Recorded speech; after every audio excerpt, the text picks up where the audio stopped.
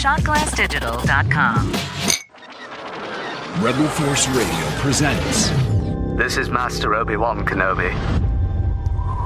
I regret to report that both our Jedi Order and the Republic have fallen. This is Star Wars Rebels Declassified. I like the sound of that. A roundtable discussion about Star Wars Rebels. Pretty gutsy move, kid. I am the Inquisitor. We're busted. Chopper, get us out of here. Now it's time for Star Wars Rebels Declassified. Mustafar. We're going to Mustafar on Star Wars Rebels. That's next week. Can't wait. A lot of mystery surrounding Mustafar. We're going to talk about that. We're going to talk about Kanan being tortured, the choices made by Ezra and Hera. All kinds of great things jam-packed in this episode. Plus, a pretty significant reveal over at StarWars.com in the Rebels Recon about Hera's father. Confirmation about some of the things we've been speculating here on Rebels Declassified. And that's what you're listening to right now. Yes, from Rebel Force Radio, we are Rebels Declassified, where we break down, make up, tell lies, exaggerate about Star Wars Rebels. And with me, to help me tell lies and all that good stuff, my good friend and yours from Chicago, also known as the icy tundras of Hoth. Of course. These days, with no break, my good friend and yours, Jimmy Mack. Hey, Jason. Hey, Star Wars Rebels fans. Yeah, remember when George Lucas actually referred to the planet as Hoth? Yeah. Yeah, just to mess with us. Just to mess with us. So now we're going back to Mustafar, or Mustafar, as I used to call it. Like mustard. Yeah, Mustafar. But I think in the show they said Mustafa. Yeah. So that's pretty intriguing, and I think they're going to find some familiar faces once they finally arrive to Mustafar, or Mustafar, however you want to call it. And we'll be getting into all that this week on Star Wars Rebels Declassified. Also joining us, we got a great panel assembled here from Del Rey. He's actually the editor and the senior production manager for Del Rey. They know a little bit of something about Star Wars books there. Erich Schoeneweiss is with us. Erich, welcome back. Hey, Jason. Hey, Jimmy. How are you guys? Good, man. Glad to have you back. Yeah, glad to be back. Thanks for the invite. Of course, of course. And also joining us this week, the co-host of Disney Vault Talk, also the Fangirls Going Rogue podcast, both which can be heard on the Shot Glass Digital Network, and also part of the Star Wars Bookworms, which I want to know more about that. Teresa Delgado joining us once again. Welcome back, Teresa. Ow. Hey, guys. I'm glad to be back. What's a Star Wars Bookworm? What's a Star Wars Bookworm? Yeah. That is a person who reads your favorite stuff, all the EU and comics and legends and all that kind of stuff. Oh my! So is that is it a formal group? Is it something that's done on the Twitter? Where's the Star Wars Bookworms? Well, it's kind of, we have a podcast that we do, and it's monthly. We do a couple shows a month. We do a lot of author interviews and stuff like that. But we also have a book club on Goodreads that Del Rey people, Erich included, actually participate in a lot. And we've had authors like John Jackson Miller participate and other things like that. So it's pretty good. We read a book every month. Yeah? Mm-hmm. Everybody, and then you break it all down. Yep, and we break it down in Goodreads. You read an format. entire book in 1 month. Yes. It's amazing. Amazing. We love them. We're big fans of the Star Wars Bookworms. Erich, podcasters who actually read our books. Oh, stop that. What the hell kind of comments is that? Getting our balls busted already? We sure are. And I'm sure, Erich, you've listened to every single episode of Rebel Force Radio. Every single minute of every single episode. Touche. Yes. Bite your tongue, sir. But by the way, Heir to the Jedi is coming out next week. That is the first Star Wars novel to be completely told from the perspective of Luke Skywalker himself. Yep. And I got to say, Erich, I'm a good 100 pages into it, thanks to advanced copy, courtesy of the fine folks over there at Random House Del Rey Penguin. Did I get everyone in there? But no, it's a good read so far. About 100 pages in, good read. Cool. It gets better, too. Awesome. So, well, thanks for joining us, both you guys, as we get into a little Star Wars Rebels action here. Yes, let's talk about Star Wars Rebels. This is kind of bittersweet. We're approaching the end of Season 1. We've got one more episode to go, but we are talking about Episode 12 here in Season 1, Rebel Resolve.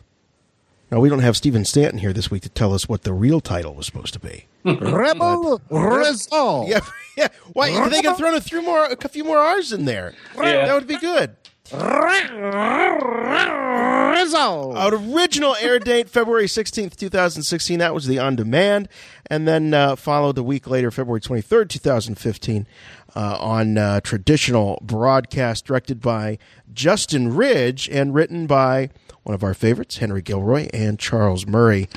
So we are approaching the end, and I actually want to jump to the end of this episode, and I alluded to it in the introduction, Erich, but Mustafar, obviously a significant planet in terms of Star Wars legacy and what it sort of the era that it ushered in.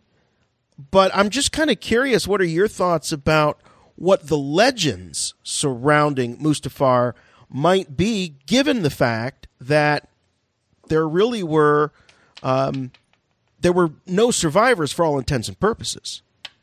Well, it's interesting that one little sentence at the end of the episode, like, just really ignited the fan base. Everybody seems to be talking about Mustafar and all the possibilities now. I think that there's, almost anything could be part of these legends.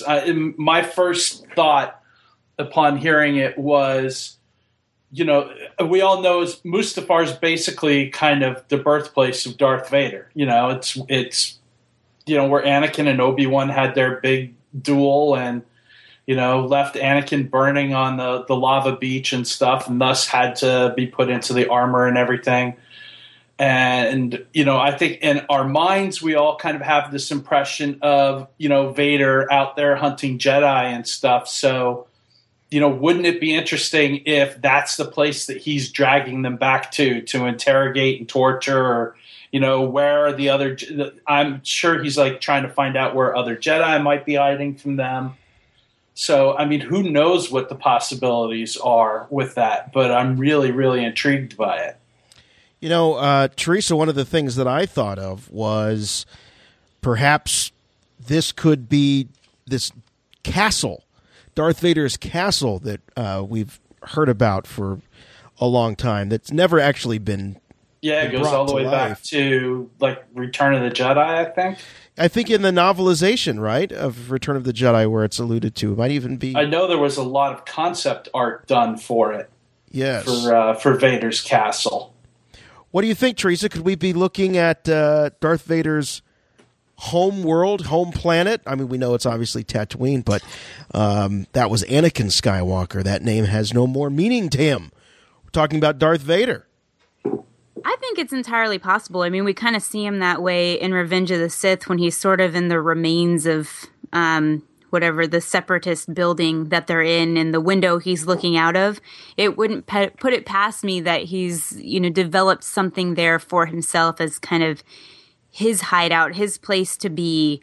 And if we look at what's starting to develop in the comics, which are now canon, it's very possible that could actually come to fruition. I would be excited to learn, if the Emperor even knows that exists, if it is there. Teresa, well, it was Sidious who initially sent Vader to Mustafar in Revenge of the Sith. Correct, true, but does he know? He tells him that he's got a mission for him on Mustafar. Right. So, Sidious, I think Sidious had something going there already. It was like maybe his maybe it was initially his castle. All right. Hold on. On Mustafar, of course, the last time we saw it in canon, and I'm not talking about any comic books, but it was in season 2 of the Clone Wars. The episode was Children of the Force, and Sidious was hanging out on Mustafar, and he had hired Cad Bane to kidnap Force-sensitive children and bring them to him. Remember he wasn't. Sidious himself wasn't actually on Mustafar. If I recall correctly, his hologram was. And his hologram was looking over these Force-sensitive children that he had kidnapped and had in a bizarre Sith nursery. And he was sort of tending to them in hologram form. Liam Neeson would have been proud. And but I mean, I really think that's I believe so. That was the last time we actually saw Mustafar, but not chronologically. Yeah, well, and of course, yeah, chronologically, the last time we saw it was at the end of Revenge of the Sith, of course. But we know that Sidious has business on Mustafar. And now, Teresa, you mentioned the comic, and I assume you're alluding to the one Marvel comic I've yet to read. That's Darth Vader #1. Are there hints? Now? Spoiler alert, of course. Are there hints within that comic book that suggest what is happening on the planet Mustafar? Not on the planet Mustafar, but there are hints in the comic book that Vader is taking some things into his own hands and doing things that the Emperor doesn't know about and wouldn't approve of because he wants to redeem himself.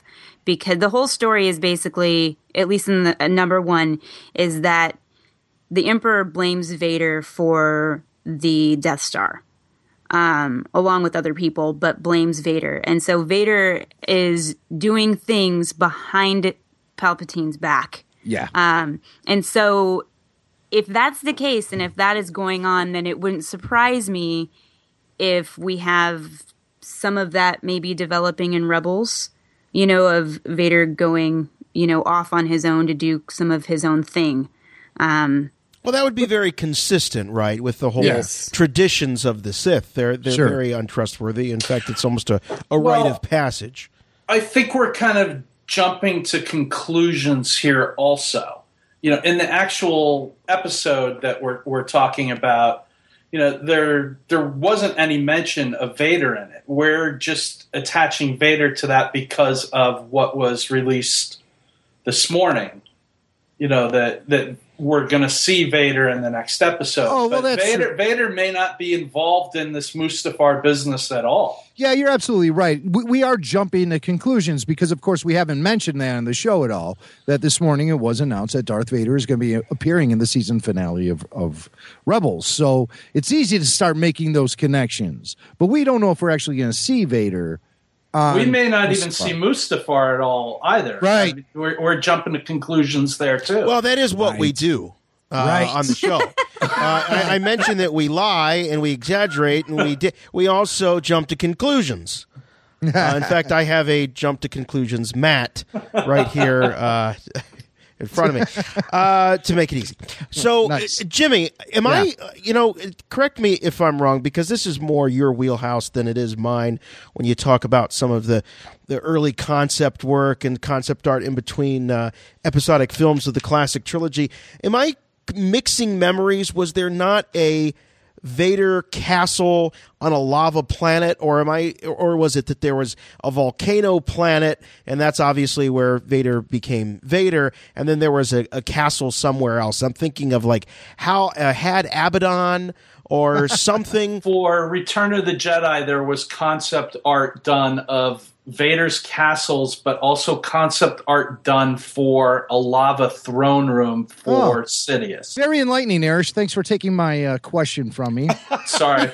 Well, I did edit the making of Return of the Jedi, so that's true. So you would know these things. Ooh, flexing some muscle. Okay, I like that. You bring credibility to the show, Erich, and that cannot be underestimated. Oh, first. But just to back up what Erich said, that's absolutely right. And the original concept for Vader's castle actually appeared in early drafts for Empire Strikes Back.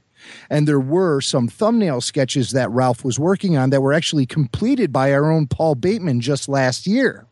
Oh, wow. Or 2 years ago for Star Wars Celebration Europe. And those depictions of Vader's castle were actually in a more mountainous, snowy environment and not in the depths of hell like later incarnations or concepts for the Vader castle would reveal. Yeah, I'm looking actually at the image right now of the lava throne room. So yeah, I think I am kind of mixing these up in my mind as we look back. But before we leave this topic, Jim, I want you to have a chance to weigh in here and speculate with us or jump to conclusions about what the legacy of, or what rumors, whispers could there be amongst the Jedi that survived about Mustafar? You're obviously talking prior to the events of Order 66. I think Mustafar was one of those locations in the galaxy that was really kept under wraps, not unlike a Camino, where it wasn't really common knowledge. I want to say that, but darn it, Obi-Wan Kenobi sure found that planet with no problem. We don't really know. I mean, we don't. 3PO and Padme found that planet. I don't think there's really anything significant about the planet itself in terms of. It seems like there was an industrial scene going on there. Yes, and that's where the separatist leadership went to hide out. Basically, they were stationed there. Well, you'd have to assume with those guys, they seem like a bunch of very pampered elitists, and to have them headquartered on that planet is pretty much the last place you would expect to find these guys. Sure. Hiding them out in the open almost. Right, because they would never go there. What I'm trying to get at is, what do we think, given the fact that there were, like I said, essentially no survivors? Vader, or Anakin, let's call it, was all but dead. Obi-Wan went into hiding immediately following those events. So there really wasn't anybody to tell the tale of Mustafar. One guy, Bail Organa. Yeah. Aha. Well, and Bail will be showing up in the season finale, according to the latest Star Wars Insider. Yeah. Yeah. I see. Okay, so and interesting too. I mean, where Jedi go to die could also mean Anakin. Yes, and it could refer to the Jedi, the Force children that were kidnapped that Jimmy brought up. Maybe there's other stories similar to that have floated around. Well, the fight on Mustafar is sort of symbolic of the fall of the Jedi, and the whole Jedi culture seemed to die on Mustafar. And that concept of the Force children and Palpatine looking for them is a definite callback to the Vader sequence that was added to the front of Spark of Rebellion, where he specifically tells the Inquisitor to be on the look for these Force-sensitive children. Children of the Force. Right. And that was the name of the episode from season 2 of the Clone Wars. Right. So it's all kind of tying in together. That's kind of interesting because right from the get-go, we saw immediate connections to the original trilogy with Star Wars Rebels. But I think the deeper we dig and the further we go along into this season and then season 2, we're going to be seeing more and more connections to the Clone Wars. Well, which leads me to, Erich, let's talk about it. Probably certainly in terms of screen time, the biggest appearance we've had of the mysterious Fulcrum.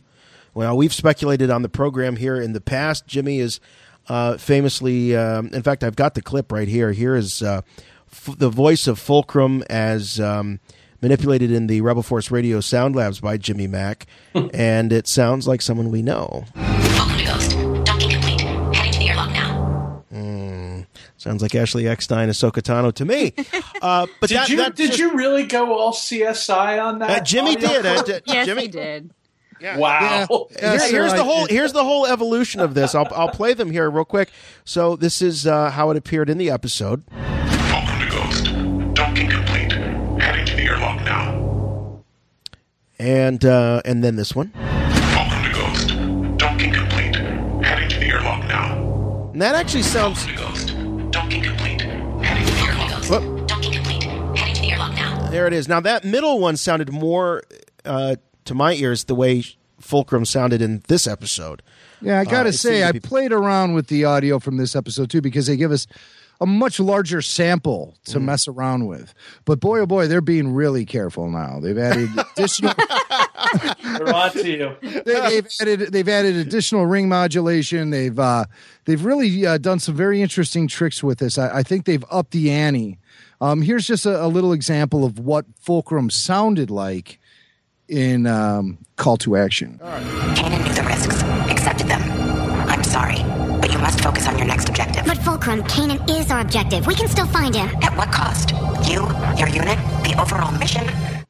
I like how Hera sounded like something out of the Rugrats right there. Minnie Mouse is secretly Hera. Yeah, that's right. Well, that's what we're going to find out. In Disney style, it's going to be Minnie Mouse. No, you're right, Jim. I don't think that is quite as damning as the previous audio, and I think that's in large part a testament to you and your mad skills. And they're trying to cover their tracks a little bit more, or they just got a different actor in there. Well, and then there's been recent developments online that there's a voiceover artist in Europe who has publicly let it be known that she plays Fulcrum / Ahsoka. Really? Yes, in whatever version of Rebels she's voicing. I think she's from France. I'm not 100% sure. I don't have the story right. Oops. No, she is. She was the French Ahsoka in the Clone Wars. Yes. And so she's been saying that she is Fulcrum Ahsoka in Rebels for the French translation. Thanks a lot. So, her phone will mysteriously stop ringing, I'm sure, for any future gigs with Disney / Lucasfilm. But this is why I don't read the rumor sites. Yes, Olivia Lucioni is a very busy actress, including doing French voice acting for Ahsoka Tano in the Clone Wars from 2008 to 12. She also happens to be very up-to-date. She also happens to have a very up-to-date website. On her website, she also has an update which lists all of her acting roles into the television series, blah, blah, blah, blah, Star Wars Ahsoka Tano, disguised as Fulcrum. Well, spoiler alert. So who reported that? This is Making Star Wars had this story, but it's right there on her website, so it's not. I don't know about how scoopy it is. Well, throw that question out. No more need to speculate there. But I do think it's interesting, Erich. And let's say, for example, that. Let's say, for the sake of argument, this is a Jedi of some sort. Maybe it's Ahsoka, maybe it's not. What she, he, or it is advocating to Hera is, in a lot of ways, kind of the old school Jedi way of no attachments. It's bigger than just one person. Move on. Turn your back on Kanan. He knew the risks. Move on, so as to not. Kind of bring it down for everybody else that's fighting for freedom and independence in the galaxy. This is something that's we see a lot in Star Wars, this notion of sacrifice, and whether or not that sacrifice should be met with further sacrifice or trying to prevent disaster and all of that. This is just one more. So do you think that is more evidence that this is a Jedi? I think it's possible, but I think it's in that message to Hera. I thought it was really interesting too that she was very adamant that they had gone beyond their mission. That they had made themselves too big. That they had made themselves known, and that was not what they were supposed to do. So their mandate was what? Do we know? And do we know where they overstepped? Because I thought it was always to disrupt the communications and send some sort of message out there, or was that their own? No, that message? Was Kanan's mission. Hera's mission with them, from that little piece that I gathered with her conversation with Fulcrum in this episode, was that they were not to have done that, that they were supposed to have stayed small, stayed secretive, so that they could continue basically just being this nuisance to the Empire on Lothal, like going about their small missions as they basically had been doing the first 11 episodes that we had seen, or the first 10 episodes. But then in episode 11, when they sent that message out and made themselves known to a wider spectrum than just Lothal, that they had breached what their mission parameters were and had put a target on them. And we're seeing that because now all of a sudden there's Tarkin, and there's a lot more. I counted like 6 Star Destroyers, I think, circling Lothal when we saw the map that Sabine and Zeb and Ezra were looking at.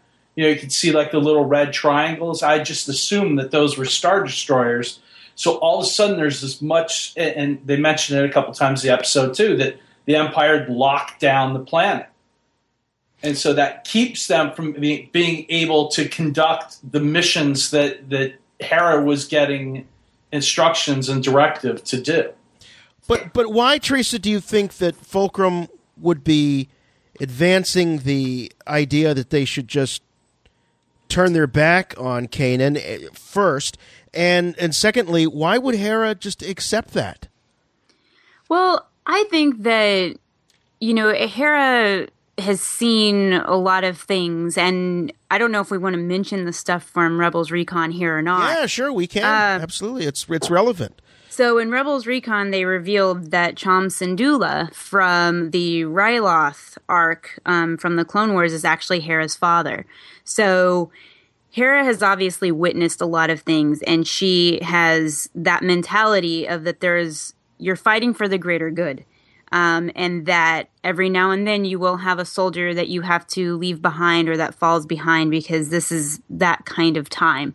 And I think she accepts that because deep down she has that kind of soldier mentality, that sometimes that's just what you have to do.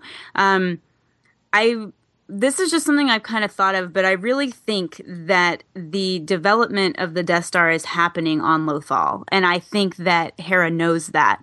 And I think that their mission is to be invisible and to not be seen so that they can try to disrupt that, or maybe even possibly get the plans from the Death Star and be the ones that deliver it to, let's say, the rebels in A New Hope.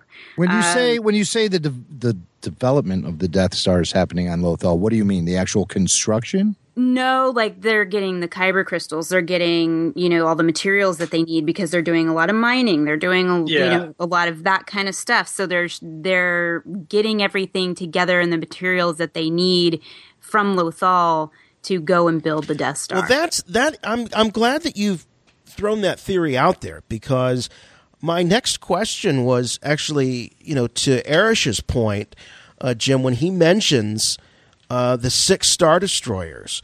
Now, you could say, well, obviously there's heightened interest because of the possibility of there being a Jedi and an apprentice. But let's not forget that there's at least one, maybe several Inquisitors scouring the galaxy, cleaning up the remaining Jedi. Do you think they scatter 6 Star Destroyers around every system that has a potential Jedi? Is it something about Kanan, or is what Teresa's saying holding water, that there is actually something very big going on Lothal? Mm-hmm, mm-hmm. I think Teresa's speculation is the most plausible. I don't see the planet itself having any value outside of its natural resources. I don't think the Jedi is what's really attracting a lot of attention. However, it has been pointed out several times that the insurgencies happening on Lothal are something a little out of the ordinary and something that might be a little bit more disruptive than they've been encountering with typical rebel cells, however many currently exist scattered throughout the galaxy. So it definitely has attracted the attention of the Empire, whether that be for the actual Jedi and band of rebels that surround Kanan, or whether it actually has to do with the natural resources that the planet can provide. I don't know. Maybe it has something to do with the fact that there is an Imperial training center there. There's an actual, there is a lot of Imperial activity happening on this planet. There would have to be a reason for that. So the planet itself must have some sort of value to the Empire. That's my guess. And I think that's a really good bit of analysis from Teresa, because it's something I've never really considered before. We do know that the planet does have secrets, the Jedi Temple being one of them. What else does the planet contain that is of value to the characters in the show? Erich, do you think that that the fact that there's more than just a Jedi, but a Jedi and an apprentice, is that kind of turning up the heat more on this particular group or this particular case that the Inquisitor is working on?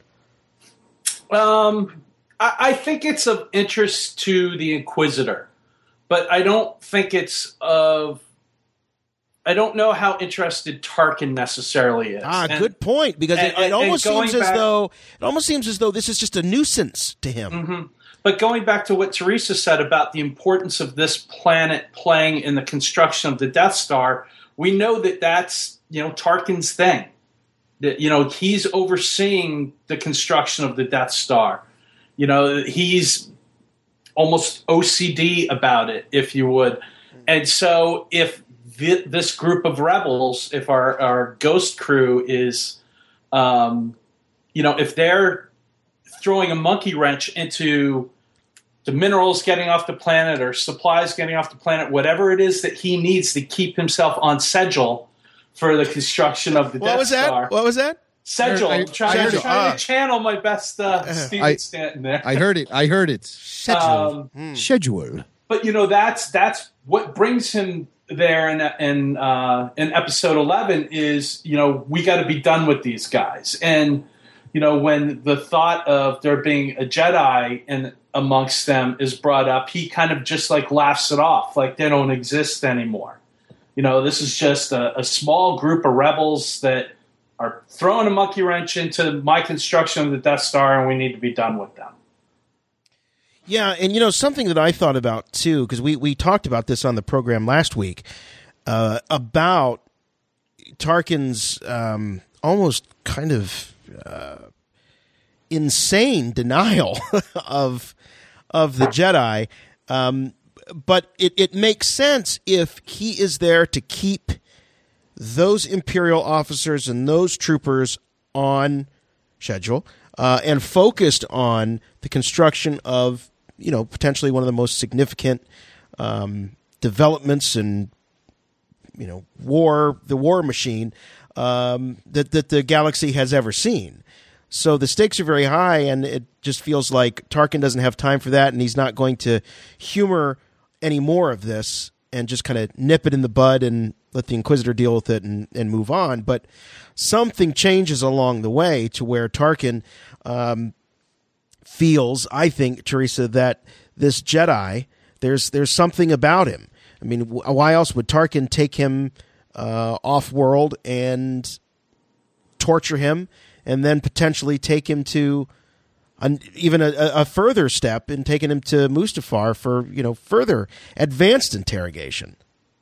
Yeah, you can see that his attitude is starting to change versus how it was in Call to Action. In Call to Action, he was very much like, okay, this is a waste of time. Let's just get it over with. He's not really a Jedi. But in this, as we see the interrogation scenes happen and we see Kanan resist, and we see him almost resist effortlessly. I can talk. He has that line when the Inquisitor is trying to cause him pain where he says, I see you're getting more frustrated, and he just sort of laughs it off. I think at that point, Tarkin is like, okay, I'm actually dealing with a Jedi now. I'm actually dealing with something that could be, a potential threat to the Empire, not just my Death Star, but for what the Emperor actually wants here. And I think that's why now he's got to take him off world, because at first he just didn't think that they existed anymore. I also think that Tarkin just thinks that anything having to do with the Force or, the Sith or Jedi or whatever is kind of silly, for lack of a better term, and it's not worth it to him to deal with. But he can see that he knows that it's threatening, and just the way Kanan held up, I think, is what caused that. If I may too, during that interrogation, Tarkin's more interested in the other rebel cells that Kanan may know about. He's asking him about other rebels, not necessarily about other Jedi. That's a good point. It's when the Inquisitor comes in that the Inquisitor's interested. If I remember this correctly, that the Inquisitor was more interested in the possibility of other Jedi, but it's Tarkin, and Kanan doesn't know about any of the other rebel cells because Hera intentionally kept that from him so that he couldn't reveal it if he was captured. I'm glad you brought that up, because that was where I was going next, which is that little moment. It's one little line where she says to Zeb, Hera says to Zeb, that he doesn't know anything. Kanan doesn't know anything. And of course, my mind immediately went to, so they don't really share a lot with each other about each other's background. But you've kind of opened my eyes, Erich, that it's not about tell me about your rebel friends in terms of the crew of the Ghost, but it's surely you must be connected beyond just this little ragtag group that you have. Tell me. Because we're not seeing it in Rebels, but I'm sure that there's other small groups like this out there who are just as annoying to the Empire, or on different levels possibly. So it's possible that the Empire is seeing this kind of insurgent activity against them in other systems, and they're now starting to possibly, maybe there's a connection between them. Right.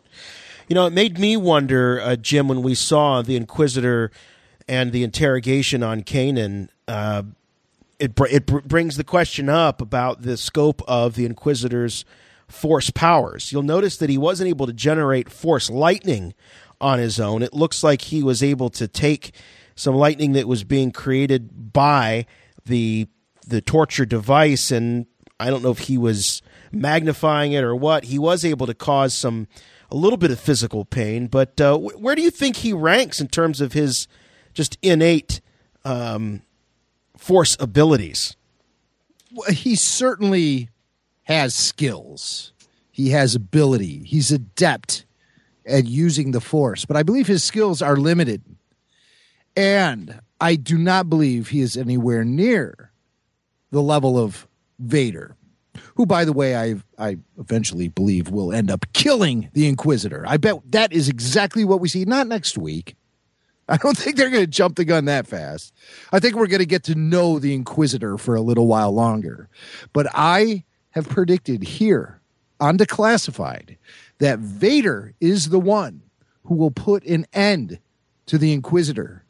And that will happen at some point during Star Wars Rebels, which is a show that I don't think will last longer than 3 or 4 seasons.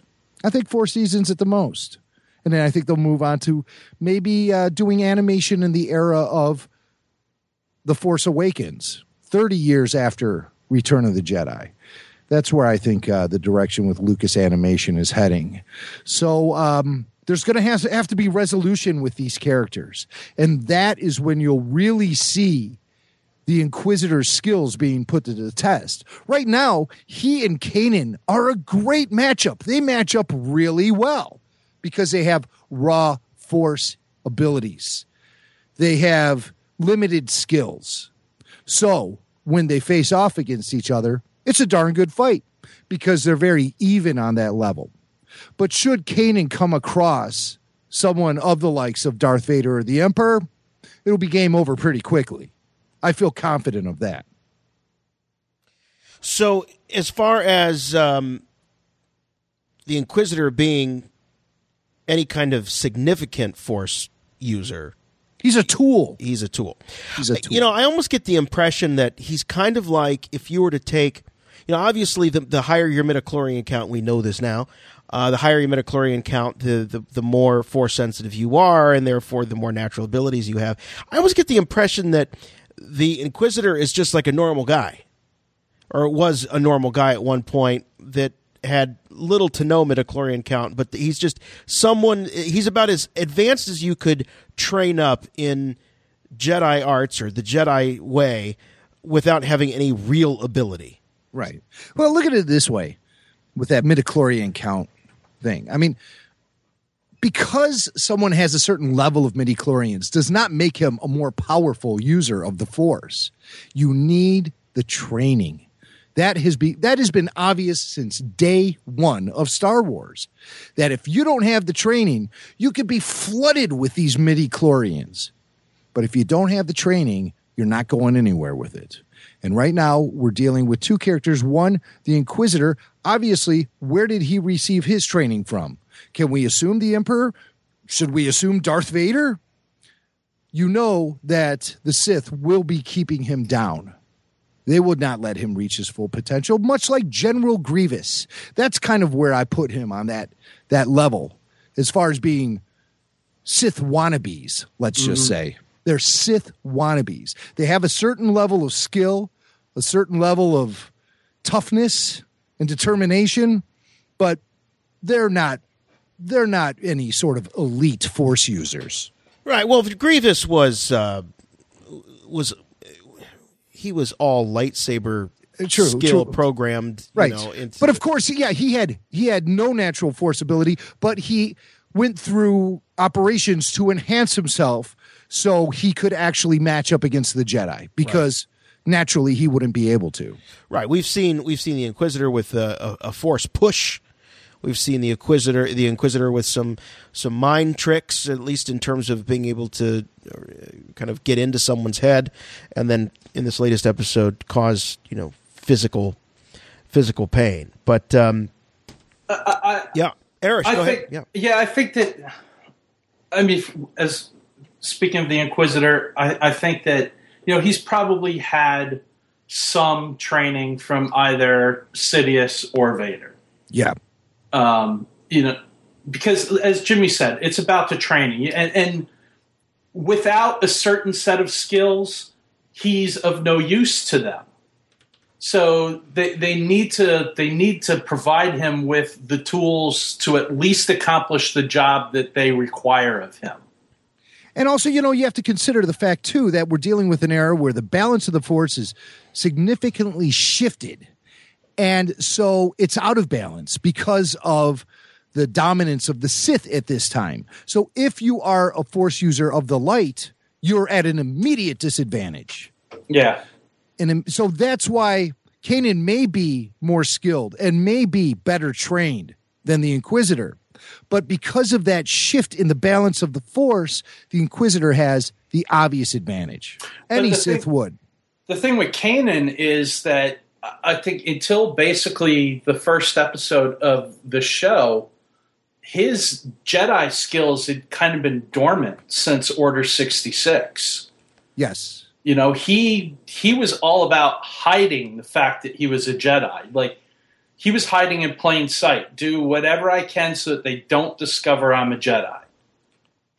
Now, Erich, I know you're going to get on me for not reading a book. No, I'm not. But I mean, let me ask you this, because this is something maybe I've read somewhere, maybe someone told me, I just don't remember. When we see Kanan assemble his lightsaber and use it to defend the rebels against Agent Kallus and his forces in Spark of Rebellion, is that the first time Kanan publicly reveals that he is indeed a Jedi? I believe so, yes. I can back you up, yes. See, Teresa's read all the books. Yeah, and in A New Dawn, like he the last thing he wants to do is use any of his Force powers. He wants to stay hidden. He doesn't want to be involved in any rebel groups, or he wants to just go about his 9-to-5 job, have a drink in the cantina at the end of the day, wake up the next day and do the same thing, like, if I just act normal, they won't find out I'm a Jedi. He's like hiding. He has become the Doug Heffernan, the king of queens of Star Wars. I mean, he's inspired by Hera. Yeah.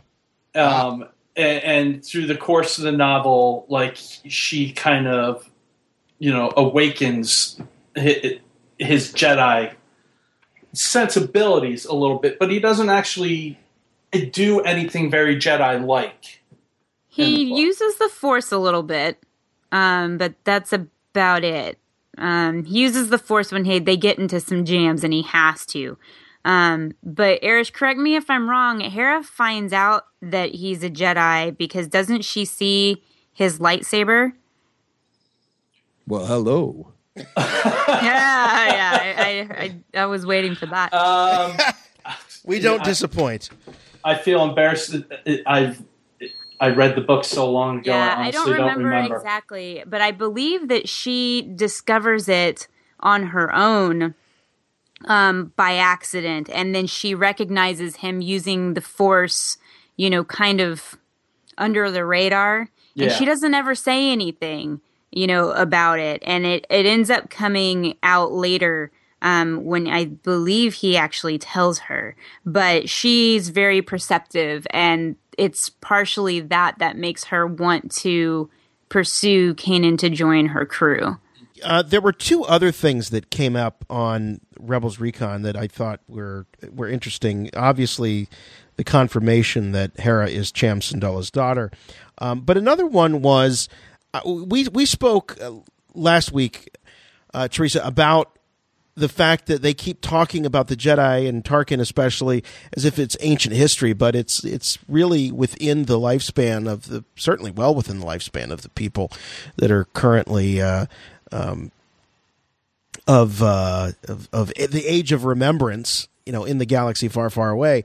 But Pablo is making the case that we're talking about 10,000 Jedi scattered across the entire galaxy, and that the average citizen would have no knowledge of it at all. So it wasn't all that difficult to extinguish their memory. Do you buy it?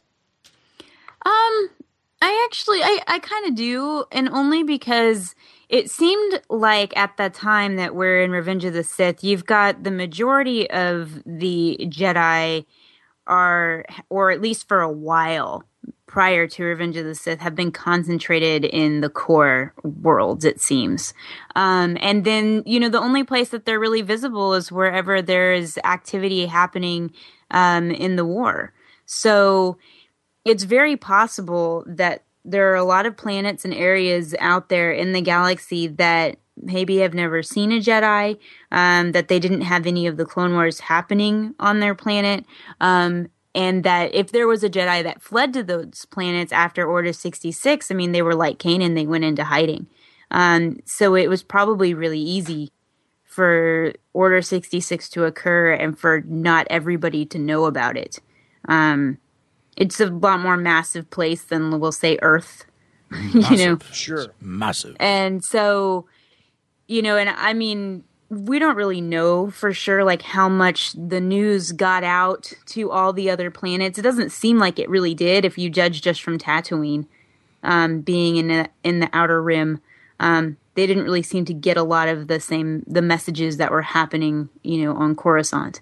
So I could believe it. Mm-hmm. It's something that always bothered me about the Revenge of the Sith novelization is at the very beginning of the book, they talk about Kenobi and Skywalker, about how kids all over the galaxy knew who they were and had their posters up in their bedroom, like they're freaking Kanye and Kim Kardashian. It's really, that's kind of how the book opens.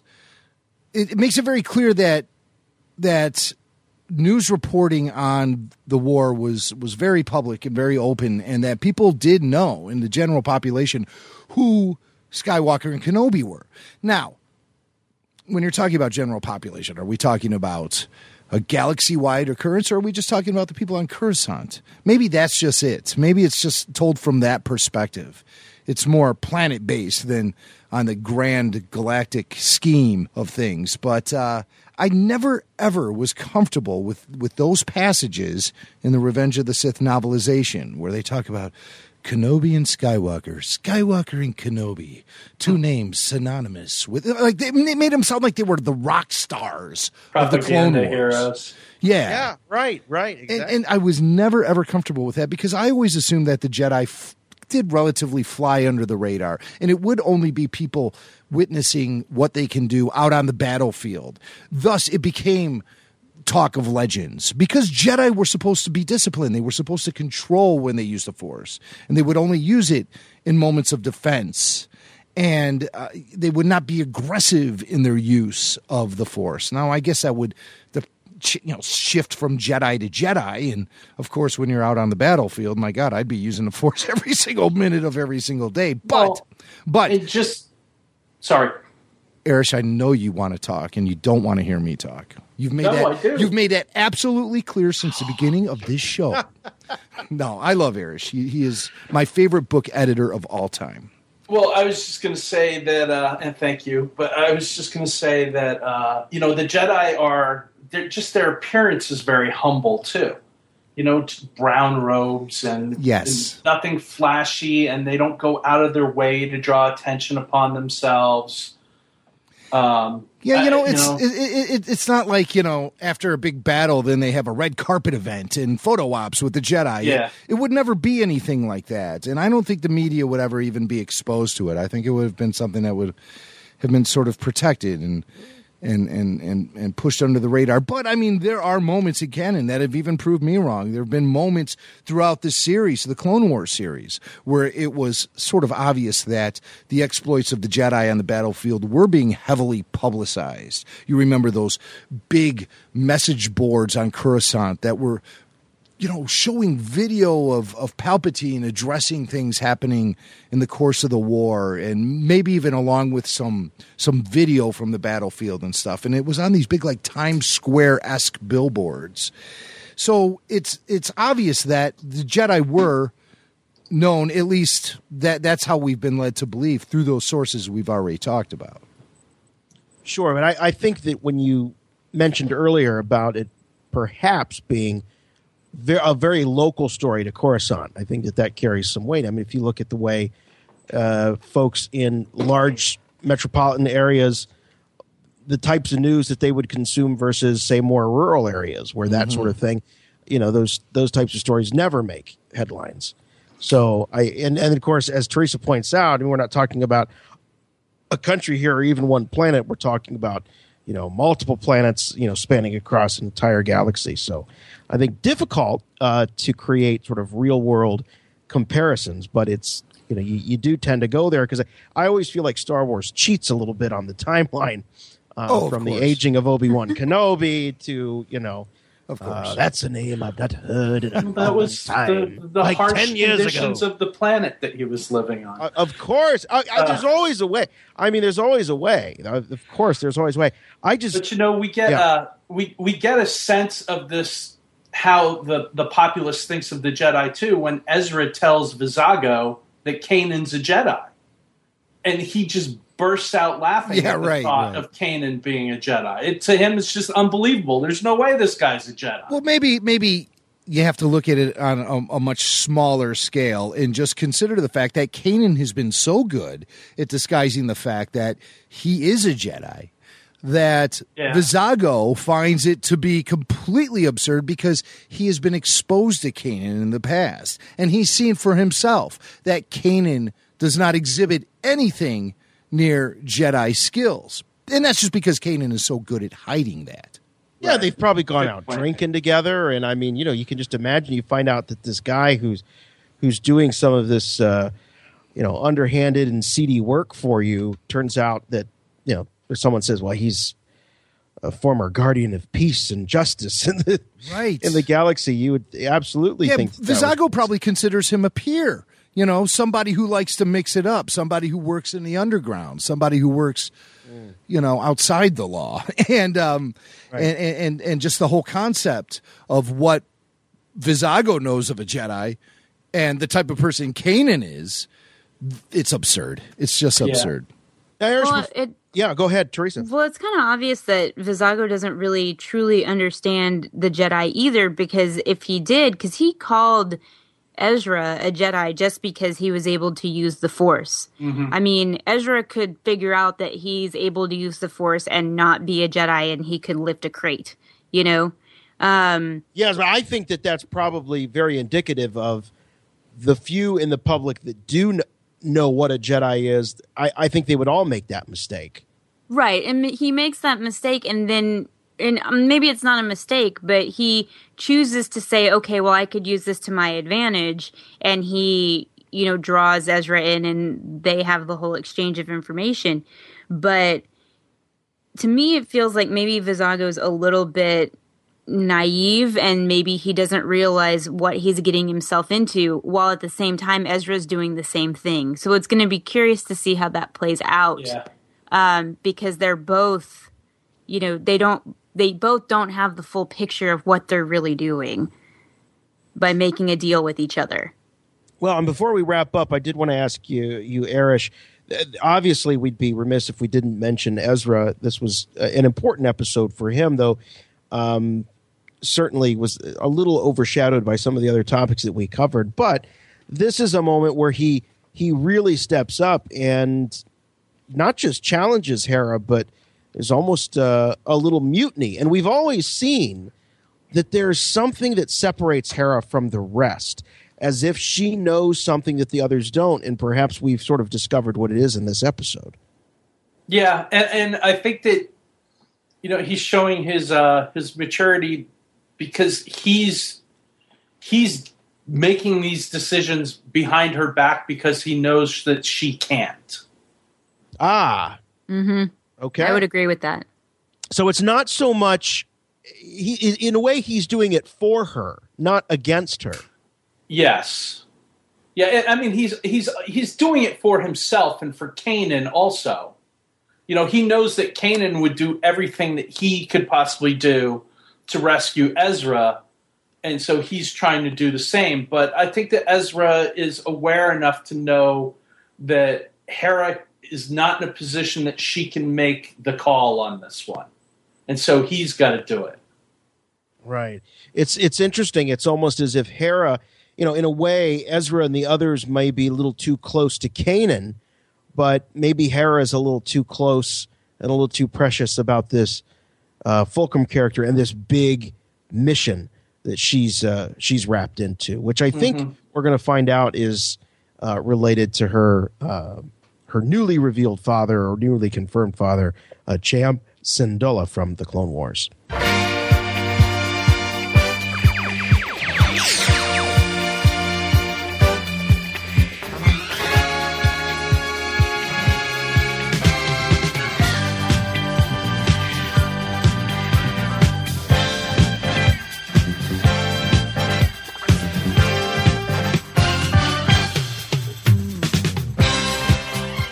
It's going to wrap things up here and our look at Rebel Resolve. One more episode to go. Short season, I think. It's been confirmed that we'll get a longer season with season 2, and the break won't be too terrible because we'll be seeing the premiere in just a couple of months. Yeah, I got a question for you about that, Jason. Yeah. We're getting the premiere at Star Wars Celebration Anaheim. Correct. So does that mean that season 2 of Rebels is going to be like right around the corner after that event? It seems odd that they would make us wait until October of 2015 after showing us the premiere in April. It seems like a long wait. What do you think? Are we going to be seeing Star Wars Rebels return with season 2 maybe in the spring? I think it's definitely possible. I mean, it's not as long of a wait as it is to get to episode 7, but you're right. It's a long wait, and it seems odd and a strange play to put it out so early and then have such a long time until it shows up on broadcast. I think that we're going to get another season, although I wouldn't be surprised if we see some sort of mid-season break, which then would resume perhaps late summer, early fall, and take us through the holidays, and then be done. I mean, it's not unusual, particularly for animation, to have sort of oddly timed seasons. That October through May season has been primarily for things outside of cartoons. Now we know that Rebels was guaranteed a second season. It was announced by Disney that Rebels would be doing a season 2. Would you be? That was even before the show premiered. It seemed to be very well orchestrated, very well arranged. Would you be surprised if there were only 2 seasons of Star Wars Rebels, and that this series would be considered nothing more as something to tide us over until the film opens? I'd be very surprised. I think they're going to double down on Rebels. I think it's going to be here for several more years. I think they're investing a lot in the characters, and I think they're here to stay for a good while. Maybe we're looking at a very short season in the spring, maybe another mini season or half season, and then they'll start with technically season 3 in the fall. I don't know. You guys want to chime in here? Erich probably can't. Season 2, they said, is going to be 20-something episodes. So I actually heard 26. Yeah, I think that's correct. 26 episodes for season 2. So since they're only 10 minutes long each. No. they're webisodes. Look at that number, 26. That's double the number of proper episodes we got for season 1, which was 13 solid episodes. So could we be seeing, like you said, Jason, maybe a season 2.A or, in season 2.B? Look at Sopranos, look at Battlestar Galactica. I mean, they were all over the place with Breaking with their Bad. seasons. Yep, Breaking Bad. Yeah, Walking Dead. Hey, the sooner the better. Absolutely. Who cares? Yeah, sooner the better. Who cares what we call it? But I do think that, showing the season 2 premiere at Celebration is a no-brainer. I mean, it's the ultimate place for Star Wars fans to go this year, so it makes perfect sense to show it to me, even if we're not going to get the actual season 2 until September or October. But yeah, sooner the better.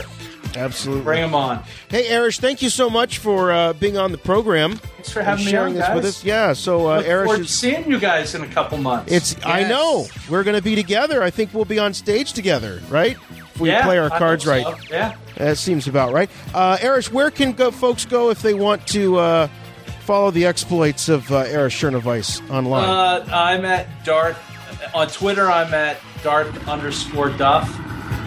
And like Homer's beer. Yeah. And for Del Rey, it's at Del Rey Star Wars on Twitter, and on Facebook, we're Star Wars Books. Very nice. Teresa Delgado, you're a little bit everywhere. A little bit. Is there a one-stop shop for you? Yeah, one-stop shop would be my Twitter and my Instagram, which is at IceColdPenguin. I pretty much post everything that I'm doing on there, so that's where I would go. Very cool. Hey, Teresa, thank you for being with us. Oh, you're welcome. I love it. Yeah, we look forward whenever season 2 is, whether it's in April, May, October, December, it doesn't matter. We'd like to have you back, and we'll be talking a lot more Rebels, I think. Oh, I'd love to, and I'll see you guys in April. Absolutely. Jimmy Mack, final thoughts on Rebel Resolve. All right, Jason, I got your final thoughts. Something we didn't really talk about was Chopper's presence in this episode because, he's Chopper. So sometimes we take him for granted, I fear.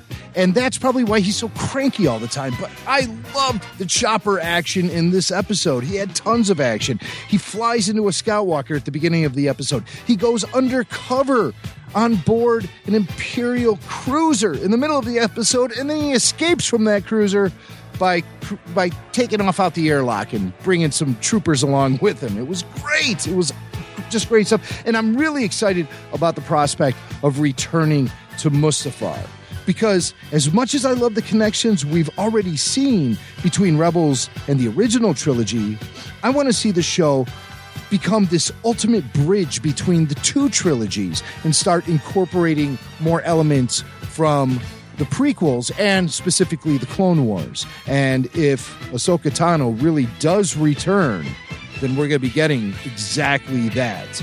Really looking forward to seeing the direction the show is going to go in, especially if it can provide that bond between the two trilogies, because the show's placement puts it in such a spot that it really gives it that advantage. And I can't wait to see how Dave Filoni and the guys pull all that off.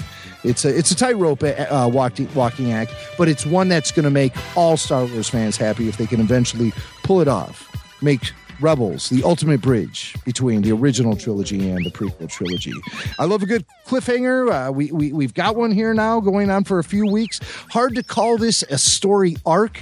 It seems like the whole series is one giant sprawling arc, and I prefer to look at it that way. Just one big addition to the Star Wars saga. So much fun talking about these episodes each and every week, and I am just really chomping at the bit to see the grand finale go down next week for season 1 of Star Wars Rebels. Puff a pig! Not in this episode. And just as a reminder for those of you that the episode will not be streamed early. We all have to gather around the telly and watch it together as it premieres on Monday, March 2nd on Disney XD, but I'm sure it'll be released to streaming shortly thereafter. Thank you all for joining us. We'll be back as we wrap up Season 1 of Star Wars Rebels. Lots more to talk about, I'm sure. Until next time, love you all so much. For Rebel Force Radio, I'm Jason. And I'm Jimmy Mack. You sure? And remember, the Force will be with you always. When I have my mic on, I am. That is. Puff a pig!